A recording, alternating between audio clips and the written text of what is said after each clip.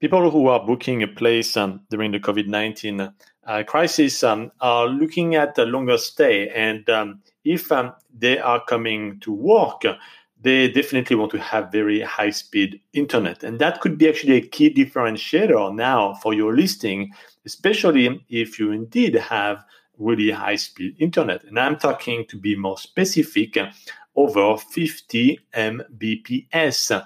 Mbps, megabyte per second.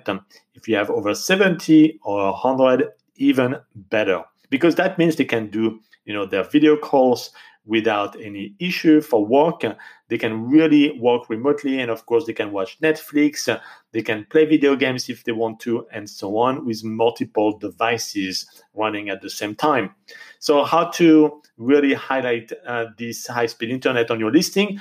Well, of course, you need to have the checkbox as an amenity, but you need to be even more specific. So you can put the exact speed of your internet on your listing description. If you don't know what the speed is, you just need to go inside your unit and run an internet speed test app. It's very, very simple, or you can be even a website that you can use, like speedtest.net, I think is the key one, and you will see the speed that you have for upload and download. So typically, it is for the download speed that when people say 70, 50 Mbps, it is the download speed, not the upload speed. So don't confuse the two.